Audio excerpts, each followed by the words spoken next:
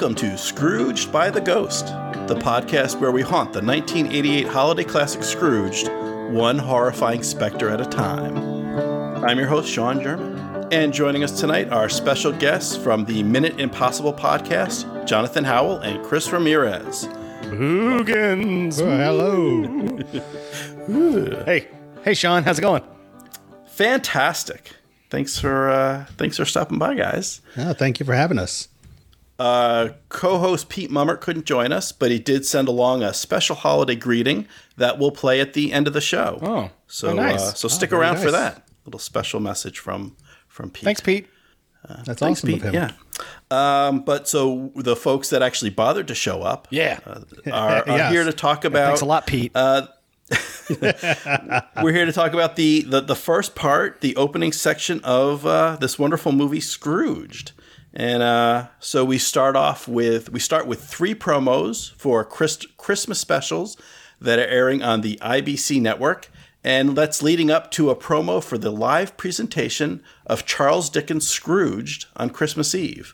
The youngest executive in television history, Frank Cross, isn't satisfied that people want to watch the show. He wants them to be scared to miss it. And this leads to the firing of Elliot Loudermilk. And in addition to firing people on Christmas Eve or so close to Christmas time, we learn a little bit more about this guy, Frank Cross. And this particular episode or section of the movie ends with Frank stealing a cab from an old woman on his way to receive a humanitarian award, which he then promptly leaves in a cab on the way home. New York. Yeah, exactly. New York in the 80s. New York in the 80s. There's so much to talk about. So much. This movie is one of those movies that from the 80s, it is quintessential Bill Murray. For me, I saw this. I did not see this in the movie theater. I first saw it on video. Really? Yeah, somehow I missed it. That's crazy. I don't know. I saw it opening day. I remember going and then seeing Cocoon the Return afterwards because they both opened the same day. Wow, opening day. That was quite a day. That was quite a day. What a day for Wish I'd gone to see little Christopher twice. running around. Mom, I want to go see old people. I was by myself. They dropped me off the theater and they said, go. But, I watch everything. Back then, I watched everything that came out, no matter what. So. I don't know what made me not see it in the theater, but I remember seeing it on video and being like, oh, this is cool. Okay, I like this.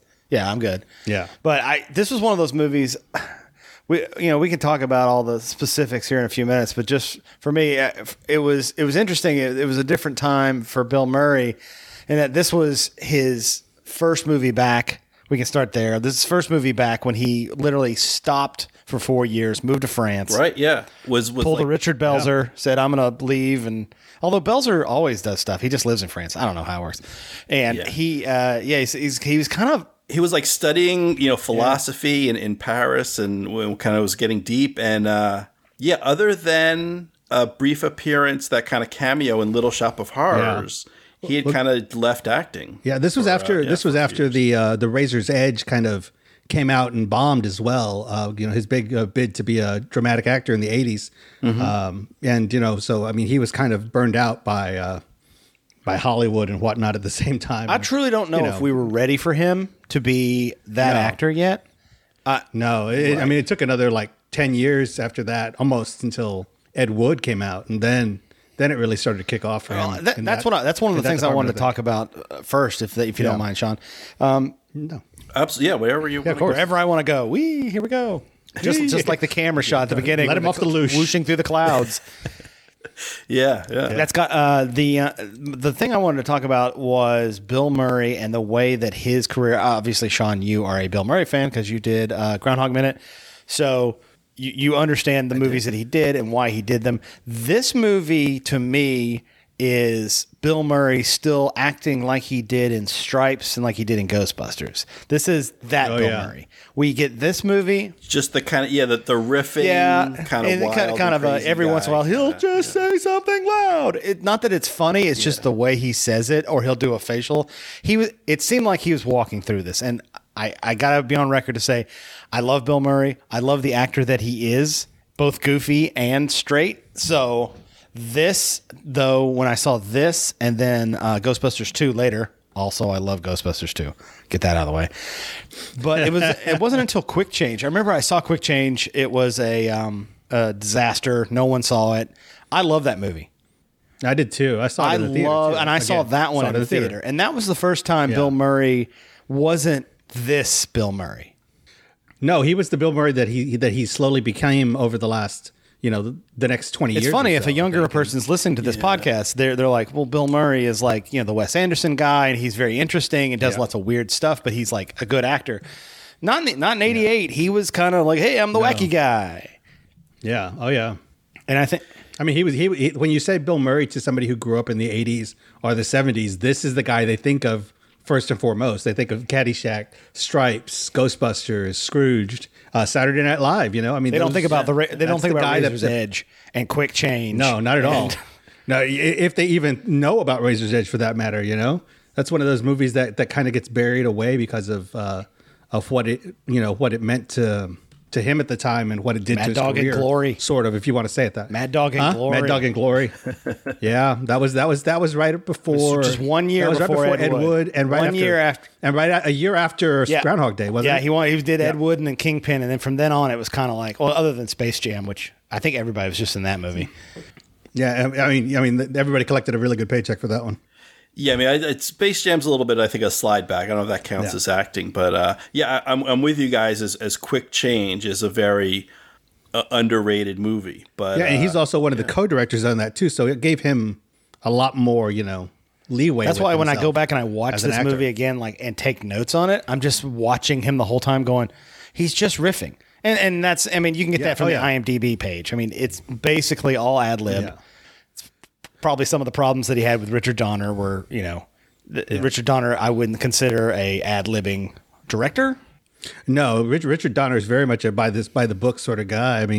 He started in television with, things like Bonanza and stuff like that, and Gilligan's Island. Come on. But and then this movie starts, and we can actually get into the movie now. I'm sorry, I just wanted to talk a little bit about who Bill Murray was when he did this movie, and I think he was conflicted. I think he kind of rolled through this movie. The end of this movie, it's not my minutes, but the end of this movie is an ad lib they just kept the camera on for. And that's kind of how this whole movie feels. And that's not a bad thing. Yeah. No, not at all. I remember when this was being made, I remember reading about it as it was being made and how they shut production down. They fired everybody literally, like in November, right before Christmas. They fired the entire cast and crew because Paramount wouldn't give them a holiday. So Richard Donner fired everybody so they could have their Christmas break, and then hired everybody back up after Christmas. So that's the sort of production this was, which is kind of cool. Yeah. Well, and there's one thing I found interesting is there's no opening credits. We get.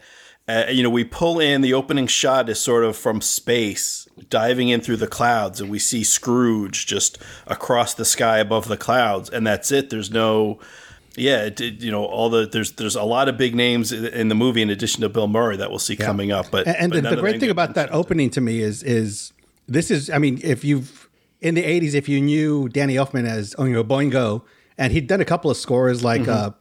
Summer School and Back to School and Pee Wee and stuff like that. But this score in particular, I think. Yeah, I do too. Yeah. This score in particular, when it starts off, this is like the first sort of rumblings of Batman score that he's about to do, which is a year away or a little less than a year away. This is the Tim Burton. You start to hear the Tim Burton. Yeah, exactly. Yeah, well, and it's got a very what will become Beetlejuice vibe. Exactly. What's the Danny Elfman? Yeah. It's the La-Las. Once he figured out that is that a choir or is that a synthesizer? I think that's probably. Oh, you think so? It might be because he does that. Like he did it with. I was just watching Charlie and the Chocolate Factory, and he does all the voices for all of the Oompa Loompas, and it's got the same sort of sound to it. So it might just be him, recording it, then synthesizing it, and overdubbing it over and over again. I really don't know. That's one of those things. Either that, or he's got a very specific choir. That I love these movies. I love these TV shows that they promote and pitch. They're all awesome. Yeah. The Night the Ranger died. You know what? Nowadays, what's so sad is that we're so jaded. This is exactly what we would do now. Oh yeah. Well, other than just insert not Lee Majors, put in Vin Diesel wouldn't do. You have to find like that TV. Who's the TV star that is macho that would come back, like David Hasselhoff, maybe? I don't know. Who would you put in now? David That's a Hasselhoff's good not right because he's question now. actually from that time too. Who's it has to be like somebody from that the when 80s, he walks in, 90s. everybody's like, "Oh, look, Or it's 2000. Lee Majors." That's a good question. Who's the Lee Majors equivalent? That's a from the great 2000s? question. I don't That's a know, good Sean. question. Who is it? Quick. Yeah, I didn't watch enough TV in that time period. Yeah, wow. I'm stumped. You got me. Yeah, stumped. I guess Bruce He's Willis. a movie you know? star. We got to get somebody. Lee Majors was never a movie star. He was only a TV That's true. star. We got to figure out somebody who's only been a. We got to figure out somebody who that would be. I don't know. That's a good question. Only what's Kiefer Sutherland, Ryan because he was big Seacrest? in the early 2000s. Ryan Seacrest. I don't. Yeah, I see. The problem is I don't watch any. Are there action shows? Well, all the action shows I can think of that are currently on TV are reboots of shows when I was a kid. Yeah, There's exactly. Hawaii Five-0 and Magnum PI just started up. So I'm like, everything I think of That's is why I old. suggested Kiefer Sutherland, because he was big with 24 in that With time 24. period. Yeah, 24. Or Jennifer Garner, you know, if you swap it out, make it a woman. Because she was big in Alias, you know? Sure.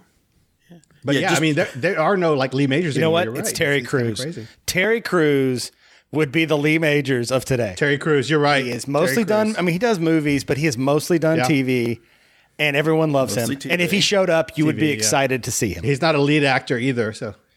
You'd be like, "Oh, Terry Crews," and he'd do something funny with his muscles and make his pecs dance. Yeah, because he's that kind of guy. You go, oh my God, it's him. Yeah. So just a note Yeah. from the Yeah. script. I have something that's it's labeled. It says it's like the shooting script or the final version, but it has Chuck Norris instead That means of they Lee couldn't get Chuck Majors. Norris.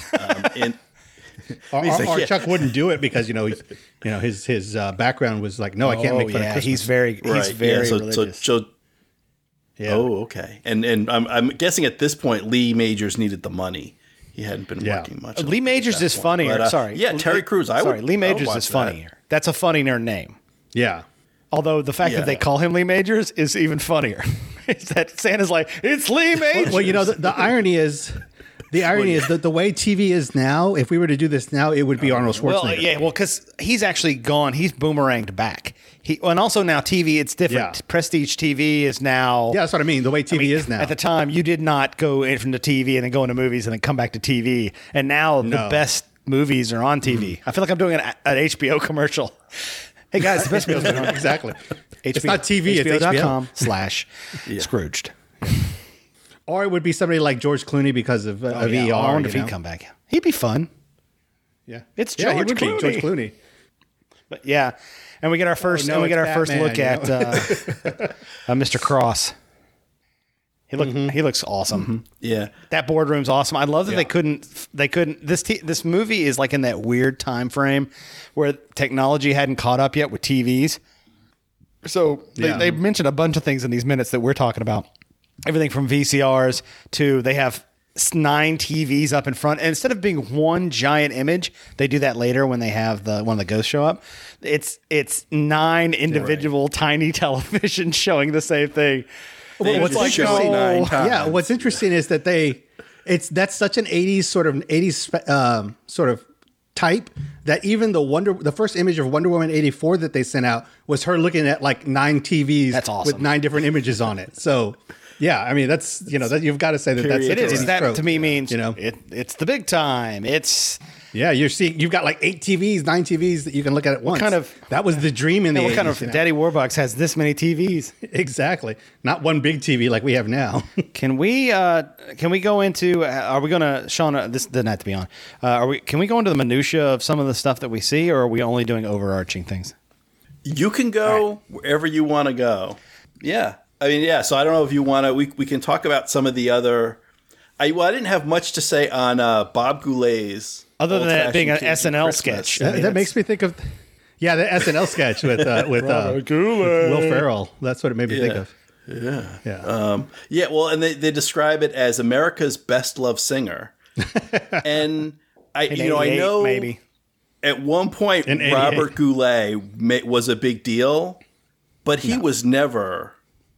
No. He was never really a big deal. Like just kind of looking up. I mean, I recognized the name, and I know he he made a big splash. He was in the original I Broadway saw him production in of Camelot. And that was a big deal. Oh, of course you did. But he awesome. doesn't have any number one hits. He doesn't have any number one albums. He's made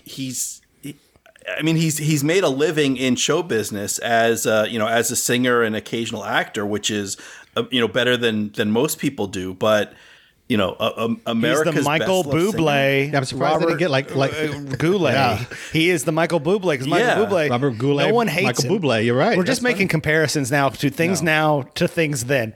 It seems to be kind of where we're going. Then, exactly. And This is now just the recasting. Michael Bublé podcast. is Shout out literally to, like he's great. recasting. He's fine. He's a great singer. Name one song he sings. Yeah. They're all the same. They're all covers. No. But once a year, it's Christmas. You can put them on, and it's not offensive. My and mom and exactly dad would enjoy it, appropriate and for so the would I. season, So it's pretty perfect. much, yeah. But I do love that it's Robert Goulet's old-fashioned Cajun Christmas, Cajun of all things. Well, Is he isn't Cajun? Let me. Is he Cajun? That's what it is. I just love that though. I always thought it was funny. Yeah, because I remember I'm like, he's That's from Cajun, right? Massachusetts, right? Like he's actually of according to Wikipedia, he's of French Canadian ancestry, but was born and raised in Lawrence, Massachusetts. Huh. And Lawrence, if you're not familiar with Massachusetts, it's an old textile town, an old very blue collar. It's not blue Massachusetts liberal type thing, just very blue collar working class town in Massachusetts. But there's nothing Cajun about. Well, it's like what's his face, Tom Jones. There's nothing Welsh about him, but he's Welsh. Well, This is.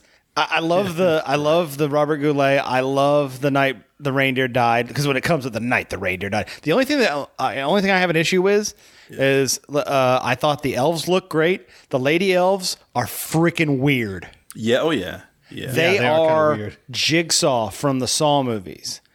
They have like this weird white pointy nose and these little rosy cheeks. And I was like, I don't like this. I don't like, why are they full sized and the elves are small? What are they? Are they not elves? This is the first thing I think of. Yeah. Is me. Well, I wonder, are they human? Because one thing I'll ask you guys if I don't know how much research you've done or how much digging you've done. I couldn't find who are these elves? Who are the actors playing these elves? They're not credited in the movie, and usually IMDb is good about getting sort of the That happens uncredited so often, roles, especially with little people in movies. I mean, how many times did that happen in Star Wars, where they just jam some dude into a suit, and then later on you're like, I have no, there's no credit. That's weird that in '88 they didn't even have credits at the end. There's nothing. Yeah, I mean, I do love that Ron Howard's mom is playing Mrs. Claus. Is that though. Ron I think Howard's that's mom? Awesome. It's Ron Howard's mom. Howard Yeah, mom? yeah. Ron Howard's mom is playing Mrs. Gene Claus. Spiegel Howard. Yep. I did not notice that. I just the only thing I thought about her is that's Mrs. Claus. Yeah. She's definitely have the look. Yeah. What else do I know It's her Ron from? Howard's mom. Oh. She was in Apollo 13. Oh yeah, she's Yeah, the old she's lady. in Oh, wasn't she also the old lady? Was she the old? She was in Cocoon. Was she in that and, Dinosaurs Matilda. live action That's show? probably Was where she? you know her Wasn't she? from. No, that's the other lady. Who am I thinking of? Who am Yeah, I that's the other thinking of? lady. Now I'm. Hold on. I have to edit all this crap out. I'm trying to old look it lady. up. Where's Howard? Where is she? Yeah, well, don't worry about it. But she's done a bunch of TV, single episode appearances on different. Oh yeah, series, but then, definitely. yeah, She it's and Apollo her 13. and his dad were such big. I mean, I was watching Splash the other day, and his dad's the first guy in that comes up to Tom Hanks and starts complaining about the cherries. I'm going back through her thing looking for that stupid dinosaur show. Hold on. No, it's not her. So okay, moving on. No, But it's not her. we'll post this when this goes live. So Then they modeled the dinosaur prosthetics on Ron Howard's mother because it looks exactly like her. All right, go on. Yeah. I'm sorry. Yeah. Well, so I was about to say, so just about it's like a minute in as we're panning Good, we're a through minute Santa's workshop. A minute in, and there's you're talking about the women elves. They may not be elves. Or little people. I don't. Well, they're elves. There's I'm not saying the woman, the actress, is an elf. I'm saying she's playing an elf. She's a little Cher.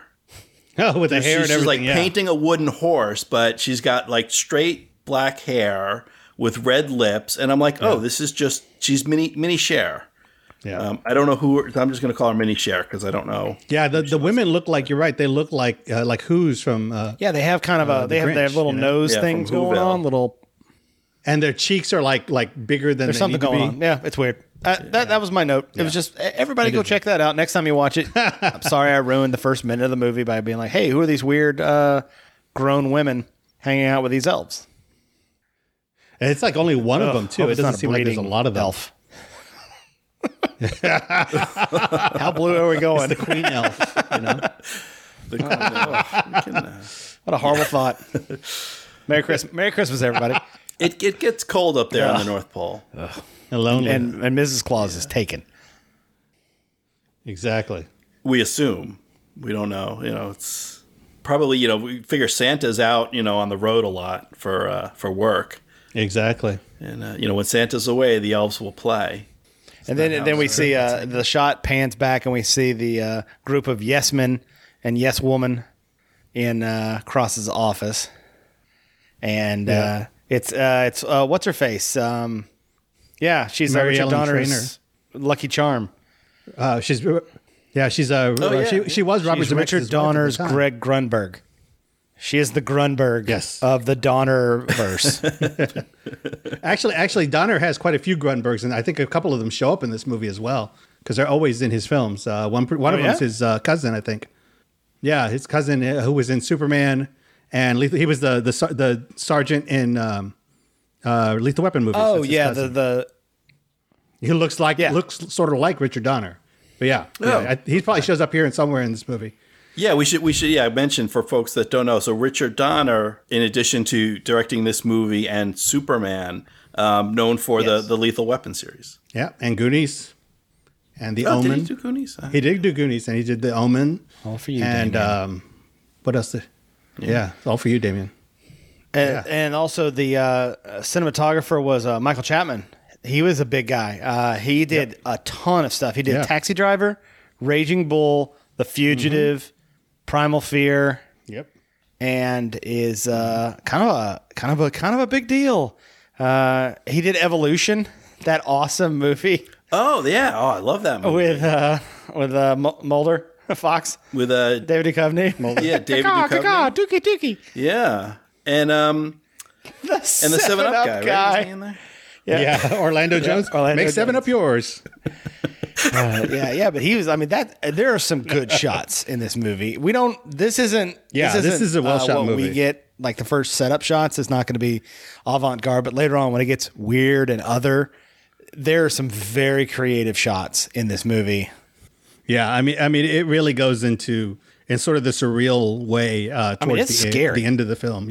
So when you get to those parts, it's scary. Just know that young Jonathan on VHS was definitely scared. I think that's what they were going for. I was 14. So. Yeah, I think so too. Yeah, so Frank's not happy with what they're giving him, and I want to jump in. This is, I think most of the people listening to this and most of our guests are going to be from the Movies by Minutes world, where people cover movies 1 minute at a time and doing this kind of one ghost at a time. We're not going to get into that level of detail in every minute, but I'm looking at 3:21 when Frank opens up the drawer and looks at the mirror. I love that move. And it's one of those. It's a Bill Murray move to just like he's got to admire himself in the middle of the meeting, not prepping, not like he's psyching himself up. No, this is while the meeting's going on. Everyone's sitting around watching him look at himself in the mirror. Is this in the script? This is not in. This is not in the version of the script. I have a feeling that script is going to be mostly what ifs, what could have been, because what could have been exactly on the day of shooting. I'm sure Bill Murray was strokes. throwing out ideas, and that's part of the reason why Richard Donner was so annoyed. Yeah. So we follow up the three promos. The what was it? So it's Night the Reindeer Died.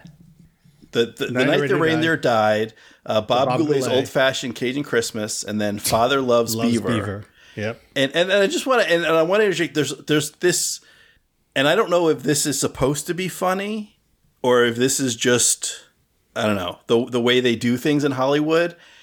Everything about this movie is sort of presented as we're cutting edge. We're sort of pushing the envelope of what TV can do, or Frank Cross He's edgy. Is this young guy. He's the next generation. It's moving forward, and everything is dated. So, at this point, a $6 Million Man has been off the air for a couple of years, sort of Lee Majors. People would know the name, but he really passed his prime. Bob Goulet is well past his prime and was never that big. And then Leave It to Beaver was a thing. This is sort of Father Loves Beaver as a takeoff on Leave It to Beaver was big 20 years ago. I don't know about 20. Now it's 20 years ago. Much longer, but at the time this movie comes out, that's it's still in reruns. Everything is. Yeah, it was. Yeah, and they did have the New Beaver show as well. It's the New Beaver. So everything's kind of past its prime, and even jumping ahead to a little bit to when they talk about when we get to the cast of Scrooge, the next thing that's coming up, the next promo is their Scrooged presentation. Everything, so Jamie Farr at this point, MASH, it's 5 year. MASH went off the air in 83. And I mean, it's still in syndication and reruns, but what's Jamie Farr doing these days? Cannonball Run? Hey, it's not like he's the hot. Don't you diss Cannonball Run. Guy. Those movies are great. Oh no, I love those movies, but it's not like, Jamie Farr was a hip happening guy. And even the Solid Gold Dancers they had, Solid Gold ran for 8 years, but it actually just been canceled. It feels like these jokes were written by guys who thought this was funny, but this movie got made 5 years too late. If this movie was made in 82, you'd be like, oh, wow, that's actually kind of cutting edge. They got Jamie Farr and the Solid Gold Dancers. That's pretty hip. Yeah. Well, and then speaking of 5 years past or 4 years past, and then Mary Lou Retton. Yeah, 184. Was huge. I mean, she, every 4 years, someone comes up and, some young woman kind of becomes the face of America, winning big in Olympic gymnastics, and that was Mary Lou Retton with the all around gold in '84. But then 4 years later, everything's just a little bit past. Well, that's where some of the jokes get a little hacky.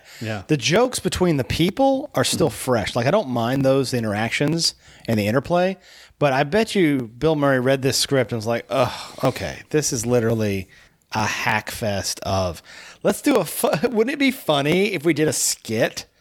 I mean, this is like SNL quality, 80s quality, mid 80s quality SNL skit, where you just kind of take an idea and just from a writer's room and just be like, I don't know, Solid Gold Dancers, that's funny.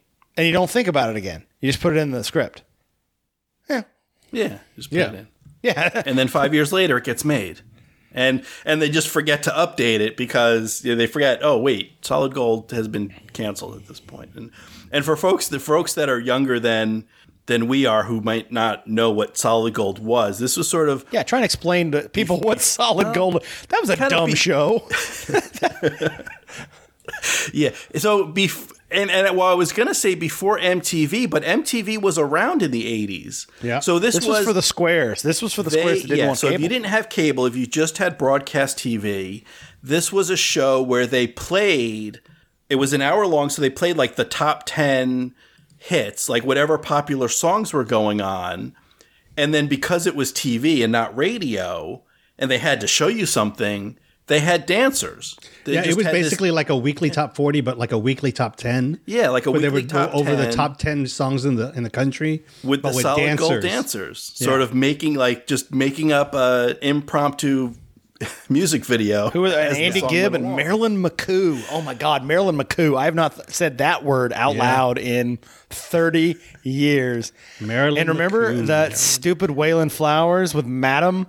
My wife, Madam, yep, he was on that show for a while. She thinks Madam is the funniest thing to this day because it is so bad and the puppet's garbage. But this guy, this Waylon Flowers guy, just sold it. He's just like, I'm going to have this. He goes, I have kind of an effeminate cadence, so I'm going to have this character be Madam, and Madam is just going to be this old cranky lady who's just never always tells it like it is. Well, Madam was so huge in the 80s. I mean, she was in Vegas. She had her own TV show, and she was on like the Tonight Show all the time, and Solid Gold. I mean, it was like crazy. I remember going to Vegas in the 80s, and it was like there were signs big signs on the strip of her. Come see Waylon Flowers and Madam. I mean, it was just insane. It's weird if you delve into sort of the television history of the 70s, mainly like late 70s, early 80s. And on the one hand, us older folks will say, well, it was different. You only had 3 networks and maybe plus PBS, and you didn't have a million cable stations plus YouTube and Netflix and all these other things. So we, kind of makes it sound like there'd be very few shows and it would be very selective. Like you must have been the best of the best of the best because there was, we didn't even have Fox. There were only 3 networks. But then you look at some of the stuff that got it. Like, Madam had her own show. Yeah. But the people that came out of that thing, Rick Dees, Arsenio Hall, Nina Blackwood, all these people came out of this stupid show. And we wouldn't have Arsenio Hall if he became like the in-house comedian. Yeah. I mean, the thing is, there was so much syndication TV back then. And that's what Solid Gold was for a while. And the same with the Madam show. And even that show, that horror show, Small Wonder. Evil Robot. They were all these syndications. I just like that you're putting up Rick Dees as an example of like, I assume you were going as like, oh, that's a good thing. He has more hits than he was Rick Dees. Oh. He had that Disco Duck. Yeah, because I mean, even when I moved to LA in 2004, he still was big then. I mean, he was on the radio up until Ryan Seacrest basically, all about Eved him and killed his career basically. Well, because Rick Dees always had that cheesy, I mean, he was the center square for a while too on Hollywood Square.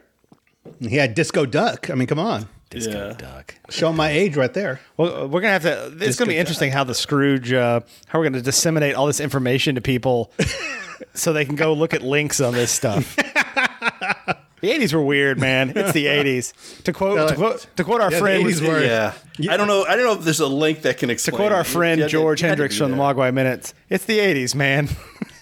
That's the only thing you can say. And the thing is that we're throwing out a bunch of names and things, and a lot of people have that 80s nostalgia, but we're throwing out stuff that is like you don't see the nostalgia for that the same way that you do the other. And things. I think that's the point of what I keep forgetting his first name. Frank Cross is not happy with.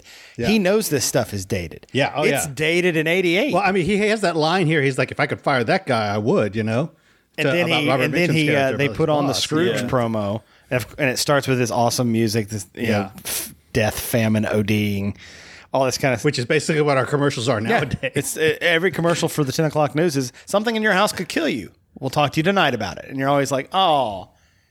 Don't eat your lettuce; it's going to kill you. And I love exactly. Yeah. And he says, and this is John Houseman, and John Houseman shows up. What were you gonna say? Something, Sean? Before that, I'm sorry. Well, I was just gonna say another thing that was dated. In jumping back or into the script another bit in the version of the script I have. Originally, that third show instead of Father Loves Beaver, it's sort of a murder mystery. Someone is killing sidewalk Santas. And only Lonnie Anderson can stop them. Oh my God, that sounds great! I would like to see that. The title is "Fat, Jolly, and Dead," which again, it sounds like an SNL skit, and also, Lonnie Anderson had been doing a few things, but her real big claim to fame is WKRP in Cincinnati, which at that point had been off the air since '82. I mean, it's been around in syndication, and being Mrs. Burt Reynolds too. Yeah.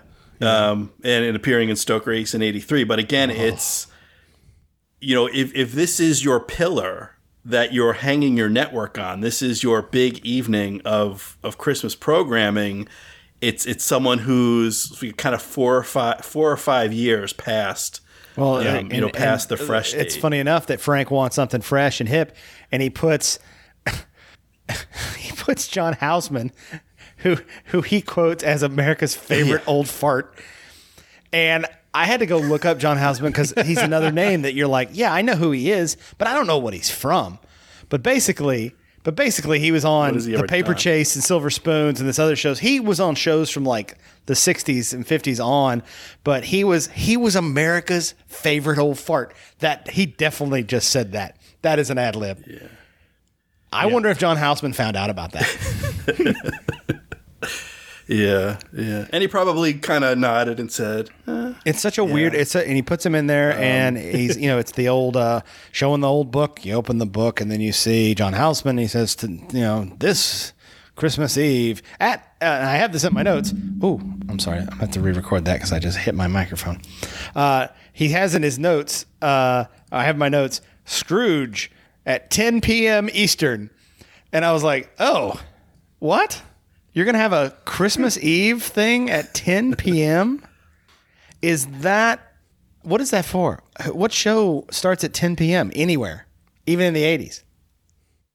Must See TV is... I guess it's since it's... Yeah, I mean, that's kind of messed up because that's 9 o'clock Central Time. So it's like, what, an hour? The show's going to be, an hour? I guess it can't be much longer than an hour. Maybe they're thinking because it's... Is it the last... It's Christmas. The kids are excited. They're staying up late. Is it the last thing they're going to see before they go to sleep? Meanwhile, this is... Parents are wrapping. I think... I don't know if you gentlemen have children. I don't, but... Yeah. I have nieces and nephews, and I know my siblings and sibling-in-laws, 10 o'clock Christmas Eve, they want those kids asleep because, they're wrapping, they're stuffing stockings. Like, they don't want a live TV special at that time that's keeping the kids up. We won't say why. They just want the kids to go to sleep early. Yeah, kids, if you're listening, no, your parents are putting out milk and cookies for Santa. They're not. Yeah, because Santa's coming. They got to be They're tired. Yeah, they've got to be tired. But, What a weird kid listening to the Scrooge podcast. Mommy, what are they trying to say about Santa? What are they saying? But that is odd that they... Who's it for? Yeah. And also, you guys just said it's an hour? They're spending $40 million on this.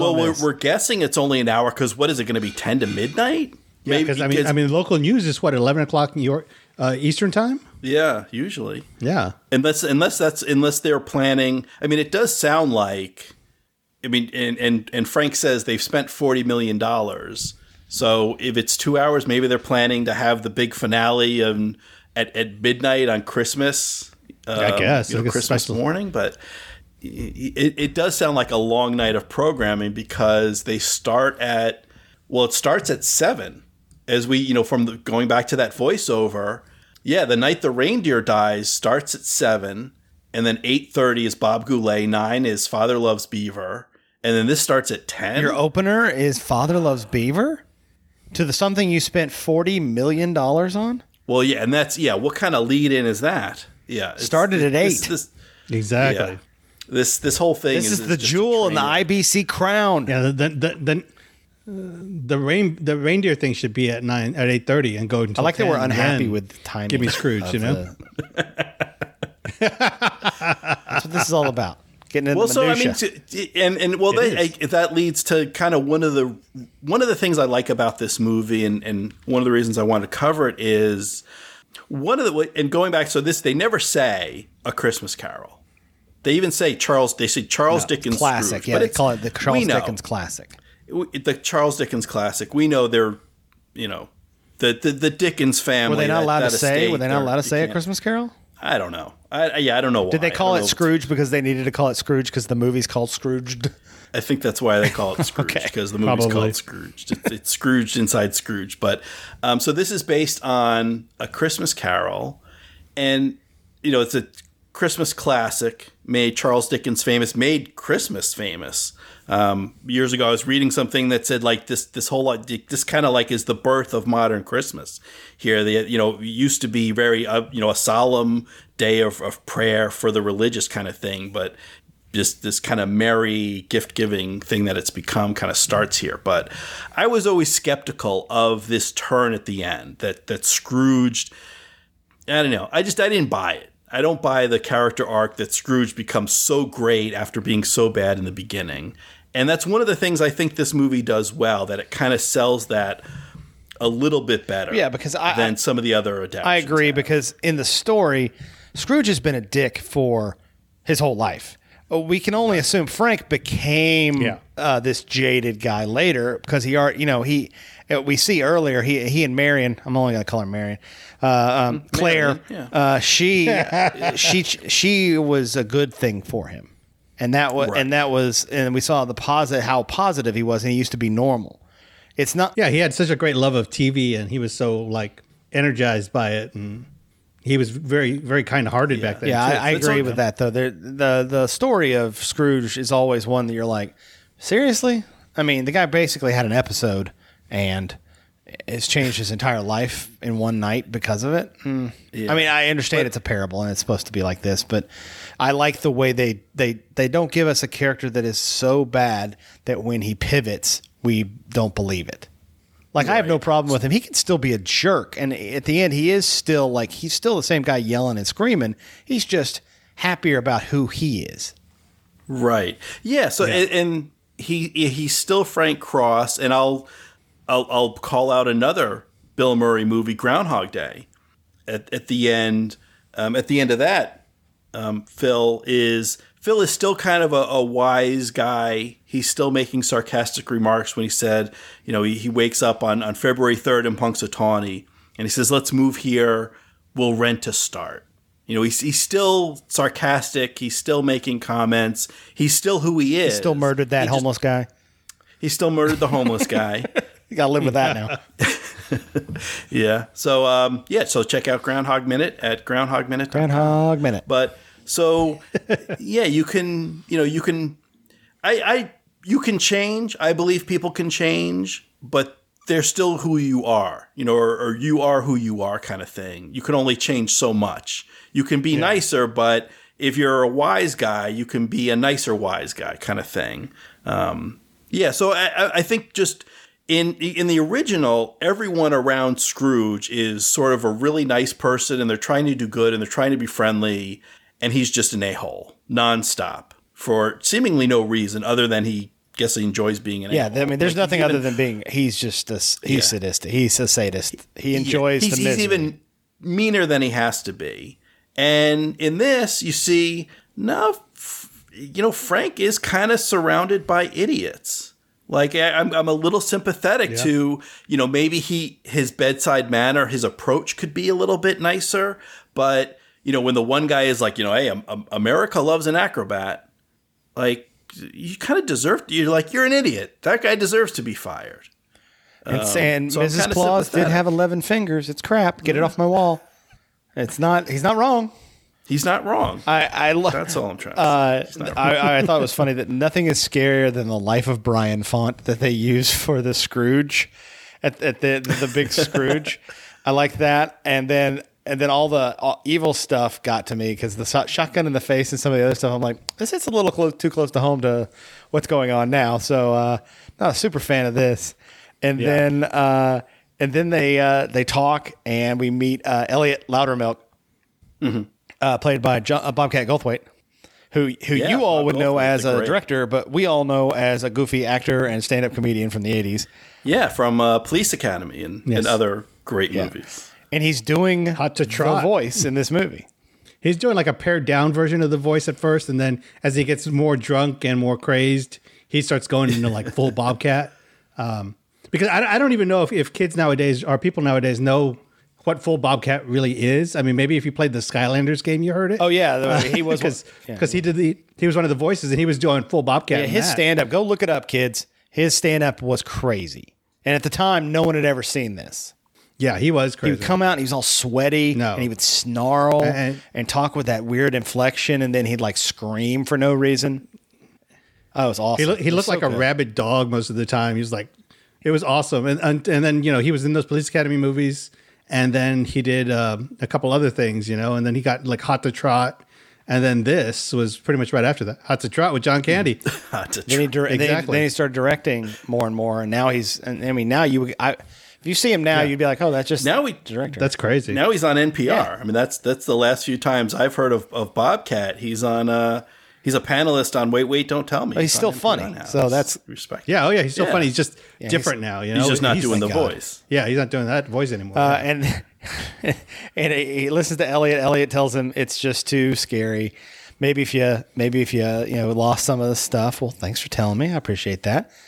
And then he fires Elliot Loudermilk. Well, first of all, I thought his name was Loudermill because for my entire life until we just did this, we did this research. Loudermilk. I don't know what that is. All the names in this movie are insane. I don't know if they're homages to the actual Christmas Carol. I don't know if these people have names that are being used, like, because Preston Rhinelander, all these people have very affected names. Yeah. Yeah. So Yeah, I don't know. Yeah, they don't seem to be names from the original. No. I think it's just, I'm not sure where Loudermilk it's just weird. It's I guess it's funny. comes from. But anyway, so he does his thing. He's the one voice of reason in a bunch of yes men. Frank does not take to that well and has him fired on Christmas. And then Frank makes a joke and no one laughs. And he goes, "Nobody gets me." And I started laughing and I was like, "That I have said that so many times. And I think I got it from that when I was a kid. Nobody gets me. Nobody You gets just have to yell it to the heavens in front of the people who didn't get it." Right. Yeah. That's something I say all the time, and I didn't even realize that I was quoting this. Neither movie. did I. just say Do you that think we because- are? I think we are. I think Because subconsciously. I can't think of anything Probably. else where it would be from. I was trying to did they come up with this? Is this a nobody gets me? It's like kind of a thing.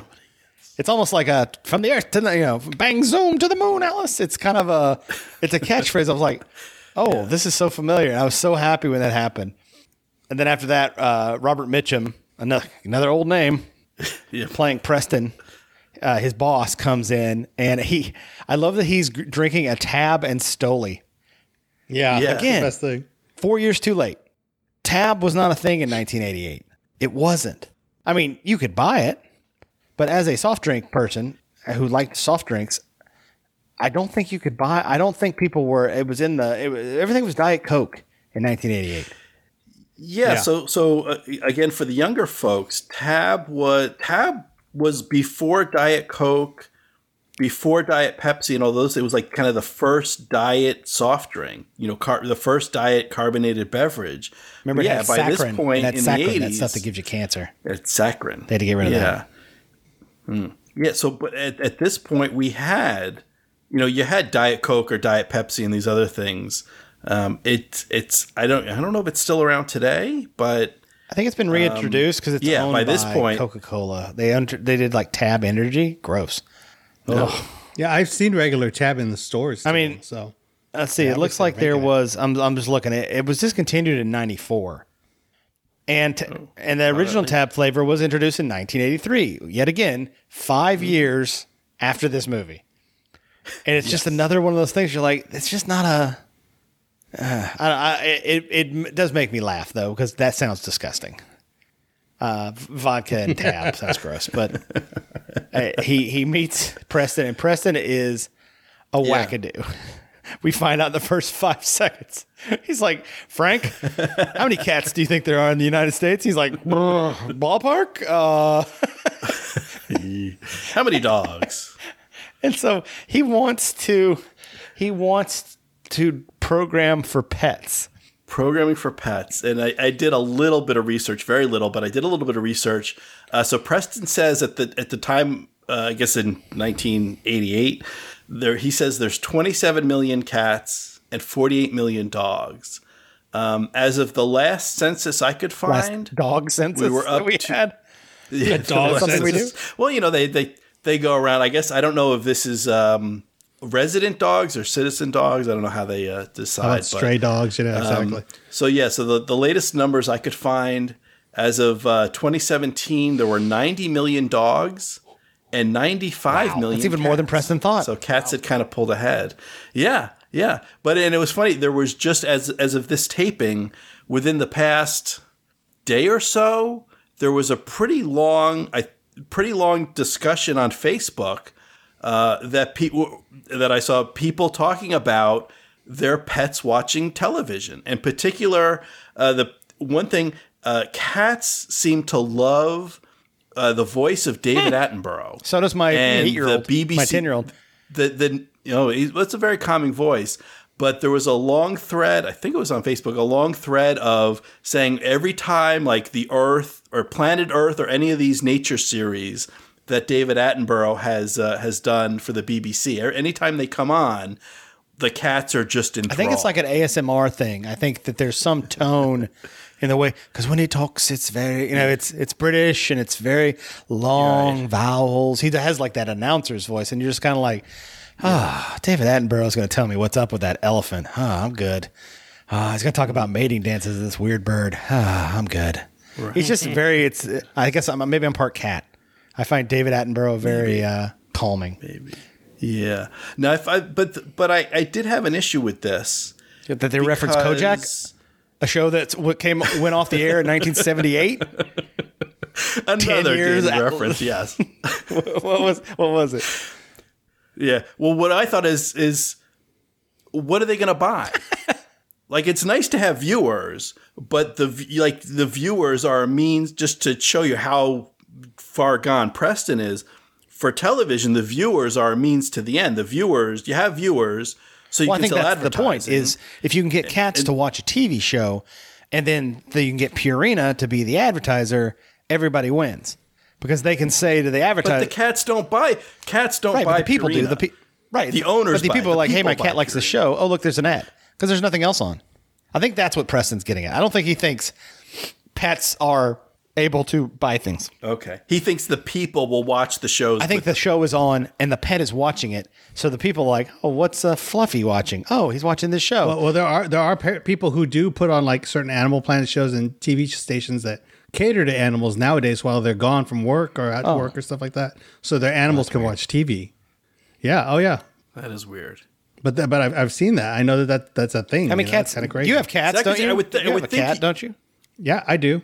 I have a cat. Cats. Too many of them. So, do your cats ever request certain Can't brands? talk, Sean. No, I mean, Well, no, I'm thinking they won't eat crap food though. That's the thing. They'll be like, Oh, they are picky. yeah, they are very picky. They won't eat certain foods. And when I had a dog, he wouldn't eat anything unless it was the brand that he was used to. And Cats he would are watch the TV. Ebenezer He would Scrooge sit of there and animals. watch TV. They're asking. Oh yeah, they are. Yes. Yeah. They So are. I would think Preston would be asking him, do you know how many parrots there are in the United States? Because if someone left the TV on to keep their pet company and the pet was a parrot and you ran the ad and then the person comes home and the parrot says, That's a buy lot. That's a tab. lot. That's a lot to invest in hoping that the parrot mimics. Not all birds mimic. Parrots do. Not all parrots mimic, but it doesn't matter. I think Preston is he's insane. But is he? I'm going to throw the quote. Is he? Because nowadays we program for all sorts of things. We program for humans based on race, sex, sexual orientation, gender, all these kind of things. What's the difference between adding species? I mean, really? Other than, again, they can't buy anything. Yet. Yeah, you could probably teach. Well, again, going to parrot, if you have why are you going back to the parrot? Well, if you have one of these home assistants like an Alexa or Google Home thing that you could talk to and say buy something, then the commercial could you could instruct the parrot to then talk to the home assistant to order. Oh my god! Something. I wonder if she recognizes chow. parrot talk as talk. What if it's because it's kind of gibberish half the time? It's like,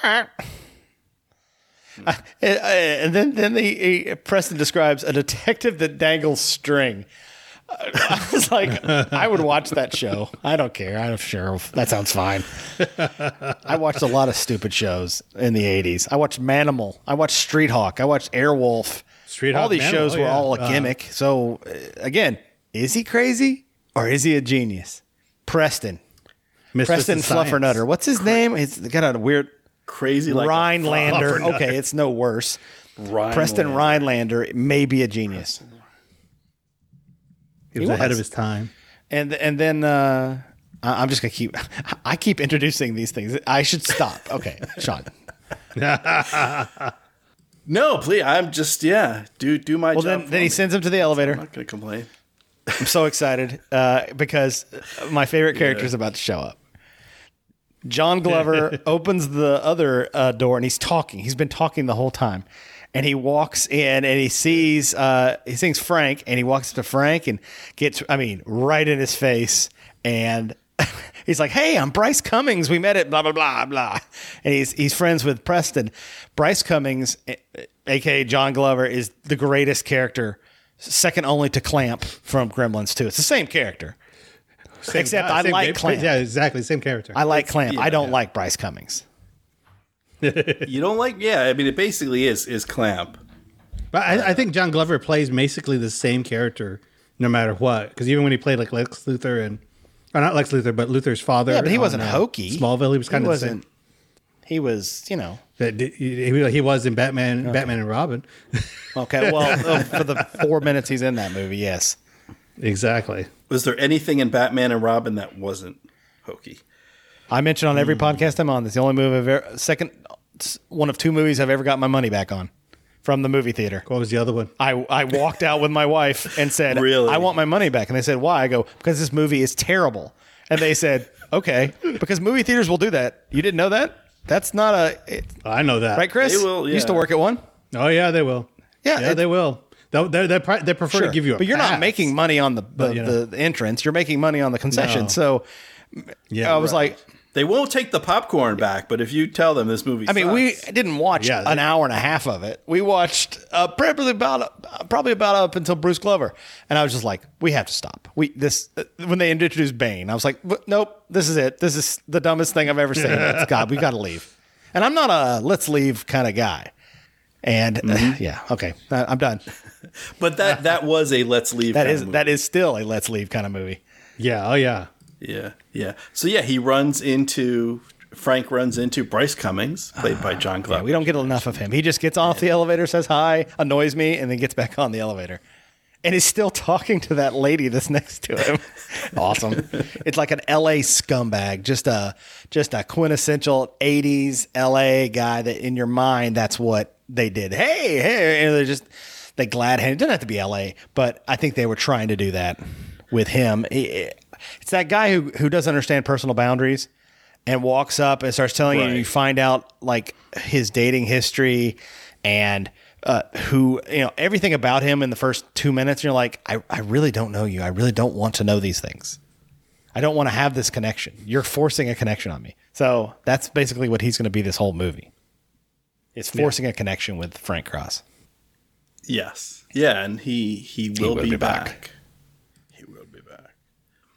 And then we follow up that Grace lets Frank know that his brother is in town or in the office, and it's It's his brother. it's his actual brother. It's Bill Murray's brother. One of the only times a brother has ever played his brother. Played a brother. I think the only time. And there's actually another brother that's coming up who is playing a relative, but not a brother. But in this case, the brother is playing. When my 10-year-old saw this movie for the first time, he's like, is that his real brother? I go, good eye. That is exactly his real brother. It's basically Brian Doyle Murray younger. It's the exact same face. Yeah, because his older brother Brian does play his father, which Right. is surreal. His younger, his past self brother, his past self father. Yeah, that's I'm not, that didn't come out right, but that's what But sort of the Jim Belushi to Bill's. and they John. go to Well, no, I like him better than I like Jim Belushi. So I like this. Well, Murray. this brother was the one that was in Movie Violations, and the other brother is the one that was on Dharma and Greg. Yeah. So, Oh, I did not know there was a Murray brother in. He's Dharma the and Greg. bigger one. yeah. Yeah. Yeah. There's he's more the what's it called and then the confusing part is there's another guy who you think is a Murray brother, who's the big guy from Groundhog Day that he meets in the hallway every day, and that's not a Murray. Even No, though not a Murray. and he's from Armageddon, and you think that's a Murray. He sounds exactly like Bill Murray. He has that same Chicago accent, and it's not Bill Murray. He's not a Murray. Yeah. I should do a podcast, Murray, not Murray. Just have people come on. Is this guy Murray? Yes. No, he's not a Murray. Murray or not a Murray? And then they're in their bathroom. They're in Frank Cross's bathroom, and it has the definition of the word cross, a thing they nail I love people that. to. It's so great. People too. Oh, that's so great. That's a funny joke. Yeah. That's not a dated joke either. Well, I guess it's the most dated joke. It's 2,000 years old, but And he's getting ready for his to go to his. He's going to talk to his brother, and he's going to go jump in the cab, and we get some real New York street stuff.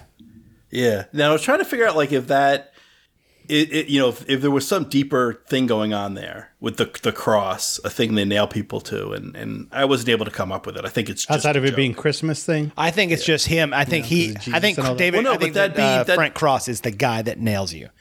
The thing. I think he in his mind it's a personal motivation. It's a mantra. Yeah. Especially with his cycle there. Yeah, he's just staring at it and looking out the window. Yeah. Yeah, I mean, if this was an Easter movie, it would be much more on message. But in this context, it's just a joke. They go downstairs to good old 1988 New York. Back when it was the gritty city. Oh, so the gritty good. city. Well, that's Philly now. Philly's now the gritty city, but Gritty's the city. New York City is. I love New York in the 80s. I grew up going to New York every Thanksgiving, going to the parade, going to see shows, hanging out, eating from street vendors, which are now back, I'm happy to say. My wife was very happy. She got a hot dog from a street vendor, and I said, did they have any individually wrapped candies? And she goes, oh, no, they didn't have. Like, they had, used to have, gumdrops. No. Like, you get gumdrops in a brown paper bag. Just loose candy from a vendor. Yeah, you trust that nowadays. I miss the 80s New York. It was gritty and there were porn theaters everywhere, but it was awesome. Times Square was a nightmare. Porn theaters. Well, that's okay. But that's what they are. So, yeah. So we'll go down to street level, and Cross is making his way to the cab, walking and talking with his brother. He passes this band and just happens to be a bunch of famous guys. Yeah. And he whips out, what, you guys just learned that song today or something. He makes some wisecrack. Again, being a jerk for no reason. Just it's being a jerk for no reason. But so we got Paul Schaefer, who was the Murray would know was the band leader for SNL for many years. And the other musicians on trumpet, we have Miles Davis. I mean, just the great Miles Davis. Yeah. On sax, David Sanborn. Yep. Name some folks might know, another big name. Or sound you might know from all the Lethal Weapon movies. He was the sax for. He did sexy sax for the Lethal Weapon. Huh. All the Lethal Weapon movies. He composed the score with Michael Kamen and Eric Clapton. Oh, learning something new every day. Yep. There we go. Yeah. So every time you hear Murtaugh say he's too old for this, that's David Sanborn going doo-doo-doo, in the background with the sax. Yeah. Thanks, Chris. I learned something today. Thanks. Yeah. The more you know. The more you know. I was and knowing is half the thinking battle. It was the 80s. And the other one's knowing is half the battle. Yeah. Well, and then on guitar is Larry Carlton, who was maybe not as famous as David Sanborn or Miles Davis, but did a lot of studio work, played with Steely Dan and Joni Mitchell and a bunch Robert of other Goulet folks. So of another guitars.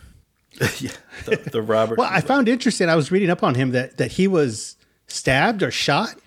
Oh my God. Right before all this, or right after this movie shot. Right after this and scene. he lost.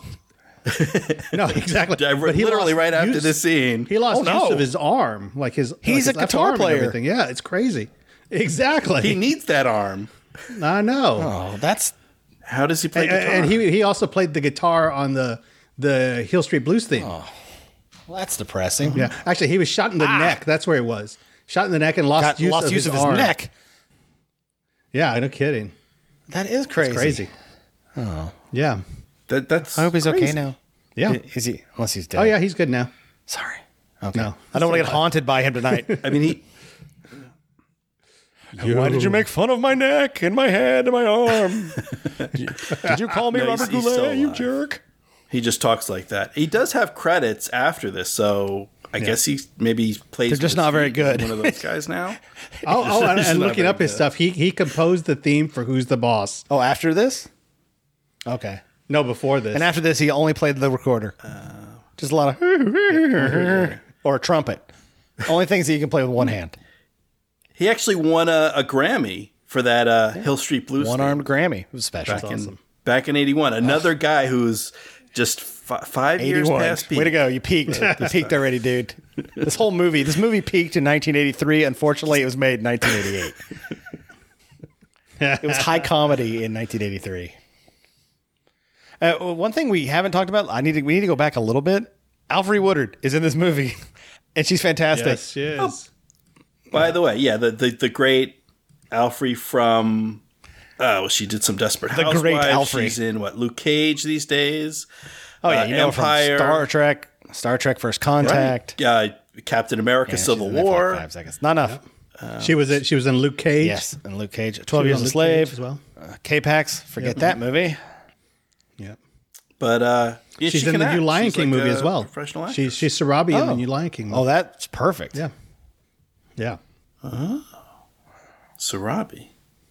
Well, just the voice. Yeah, she's the voice. She's the motion the live capture action for one. the female lion. That's awesome. Yeah. Well, that's and I mean, speaking of Alfre, she's Keep calling her Alfre. she's Are you the familiar with her? kickoff. Are you friends? We're You buds? yeah. Sorry, Mrs. What's her last name? Woodard. I can't remember. Woodard. My memory's shot. Woodard. Miss Woodard. Mrs. Now you're too formal. What's going on? She's got kids.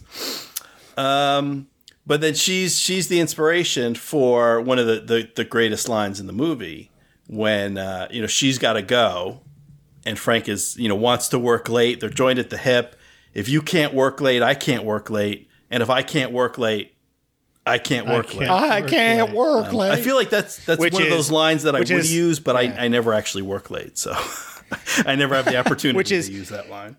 It feels like he's also channeling army training, sir. It's that exhaustion that he falls back to sometimes. It's a funny line. It is a funny line. It's a Bill Murray line. Yeah, definitely. Just wanted to make sure we talked about it before we moved on. Oh, absolutely. I mean, she'll be back. She's in the movie some more, but she deserves to be talked about. Does she come back as it? Oh no, she's back. She's back early tomorrow. So listeners, hang on. You'll get to see more of Miss Woodard And the Solid Gold Dancers and Mary Lou Retton Solid Gold and Lee Majors as Tiny Tim.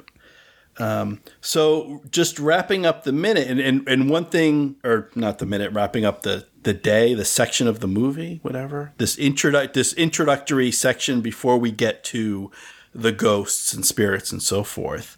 You've been talking about just Frank Cross's consistency in being a jerk when he doesn't have to be, in stealing the cab from this old woman, and then flipping her off, and then lying to her, telling her she dropped a bag. It's the trifecta of being a jerk. Right. Well, the lying about the bag is just a misdirection to steal the cab, which I'm like, this guy, he can't. I don't know. I would see him. He would have a car service, like he would have a black, a town car or something waiting for him. He wouldn't just be hailing a cab. No, yeah, I kind of agree with that, especially as the head of. And also, his brother shouldn't be able to just saunter into his office if he doesn't want him there.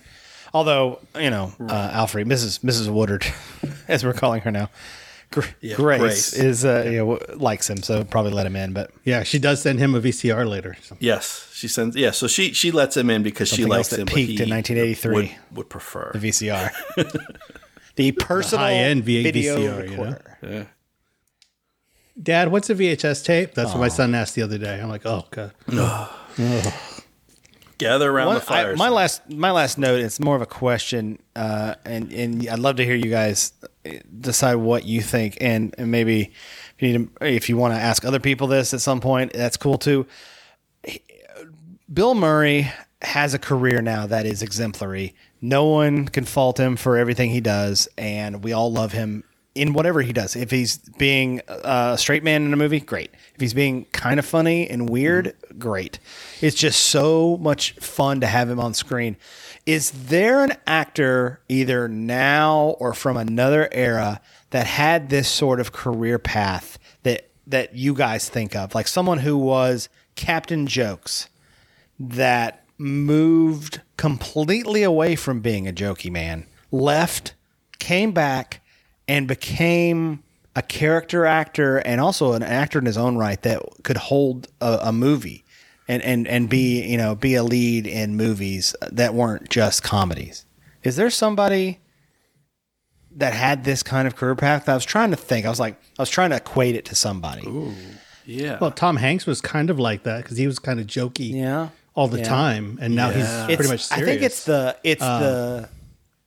Yeah, he is. You're right, because he was like Mr. Good Funny Guy in the early '80s, and he also did Bosom Buddies and stuff like that. So I mean, yeah, even when Bosom Buddies, but even when he made the jump to movies initially, it was stuff like Big, where he was literally a kid. I mean, he was playing a kid in a Bachelor grown-up's Party. body kind of thing.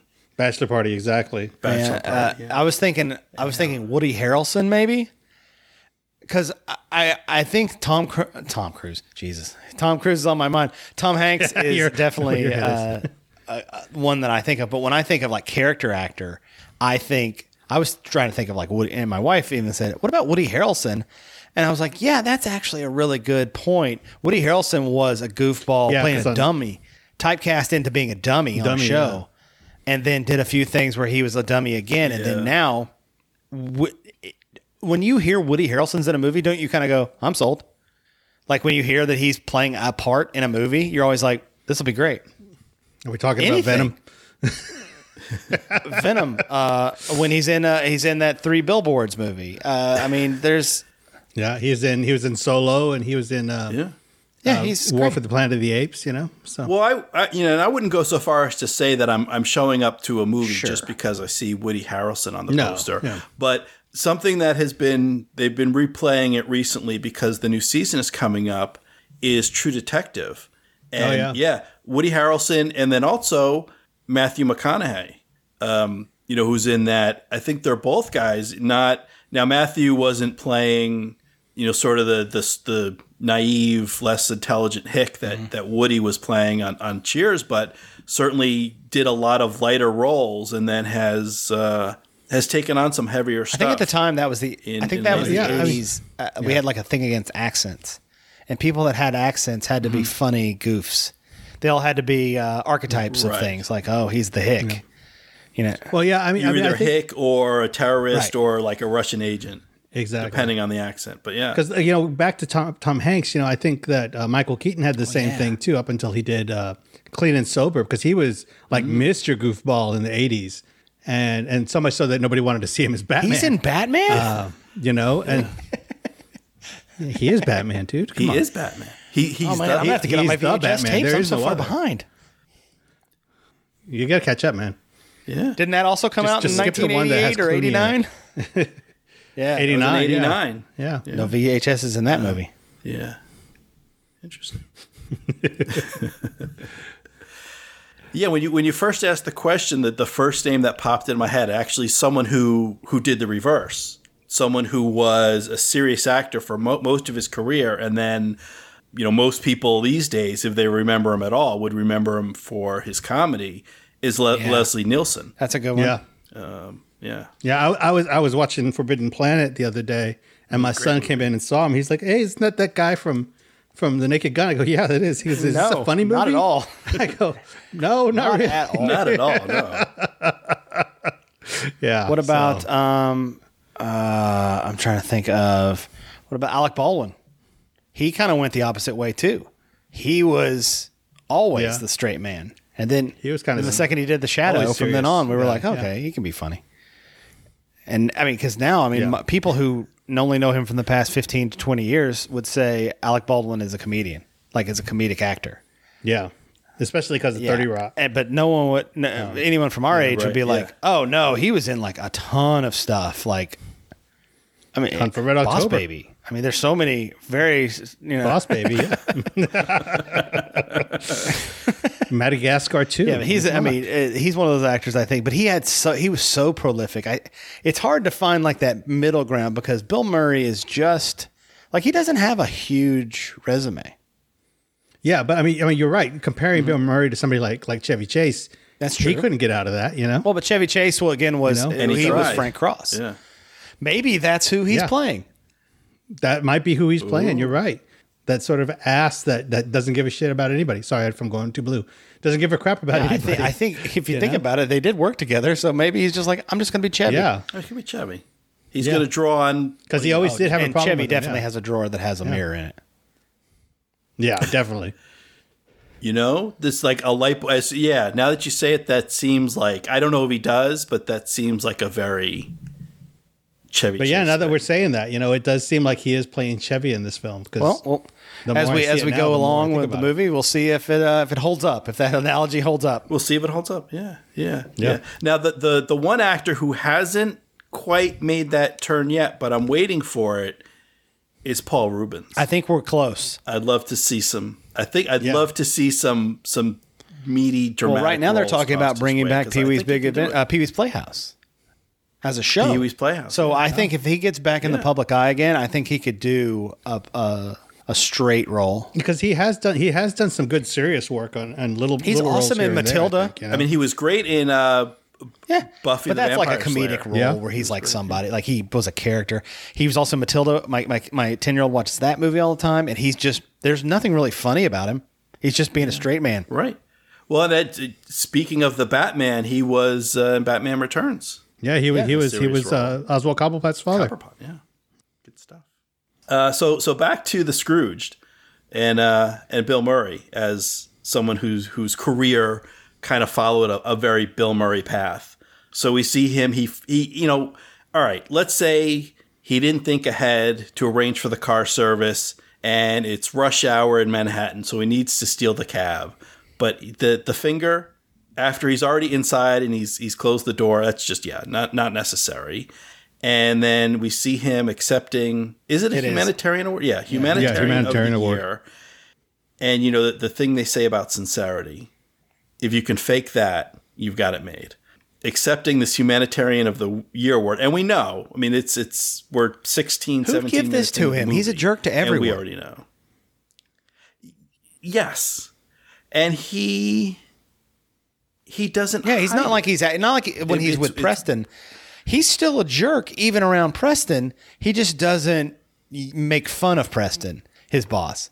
You know what I mean? But so if he's around anybody else who is he believes to be his inferior, he's going to be awful or dismissive. Yeah, I mean the one time we see it is when Loudermilk speaks up after that meeting and says, I think that spot's a little too much, and he kind of, thank you for your input, I'll think about it, and then he fires him. But previously, he says out loud to a room full of, I guess, his fellow executives or his employees, if he's able to fire them. But he says out loud, now I have to kill you all. Like, that's not something humanitarian says to a room full of people. Gandhi used to say My that kind all of the time. joke. What are you talking about? Yeah. Now I have to kill you all. Yeah. So, but he's faking it for the moment, at least, that this means something to him. And then we immediately see in the cab afterwards, he's left it in the back seat. So he doesn't care. He's not a humanitarian. They've been fooled. I don't know if he wrote a check. But he's not he felt charitable. that would help his career. From what we know of Frank, But he's this not- is also inferring stuff from later in the movie. But we know he's not a nice guy in all facets of his life now. Right. Yeah. Yeah. Interesting. Yeah, and so it's another departure, and this is not the most faithful of Christmas Carol adaptions. I don't think I'll get too much argument on that. And this is just another demonstration where in the original, Scrooged was not even faking being nice to anyone at all, let alone the poor or the needy. He was saying, are there no poor houses? Are there, the workhouses? Are there, ditches that we can dig and throw these people into? He was not pretending to be nice in the way that Frank seems to be able to do for at least a few seconds of the movie. I agree. Yeah. And then that brings us about to the end. The end of this day. We get a little shot of poor Elliot Loudermilk. My impression here at this point, he is not yet. He says he has gone to talk home. to his wife. No. Yeah. He can't bring himself to do it. He's standing on the street corner. He's drinking out of a bottle in a bag. And I don't know if this is true at one point.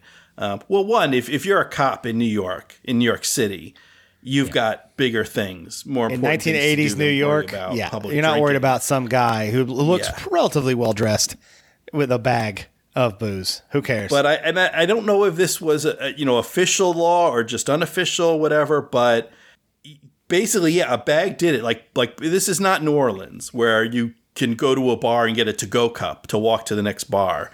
At least by the letter of the law, public drinking was not allowed. But if you put it in a paper bag, it's crack pipe. Oh no, it's in a bag. I'm good. You stick it in a paper bag and suddenly it's okay. We're at the beginning of Bobcat's voice. So he's starting back again. Now he's upset and crazed. Exactly. So he's gonna start having that crazy voice. So yeah. And things are going downhill. And there is one of the things that this movie does well that movies don't always do is provide a well-fashioned character arc for a relatively minor character.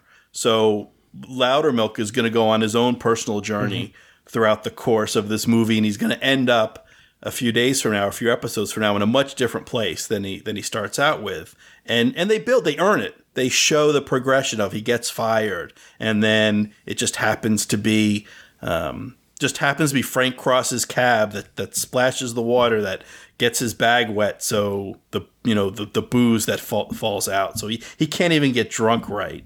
This poor man. So we see his slow descent into stuff that we'll see later. yeah, poor Elliot.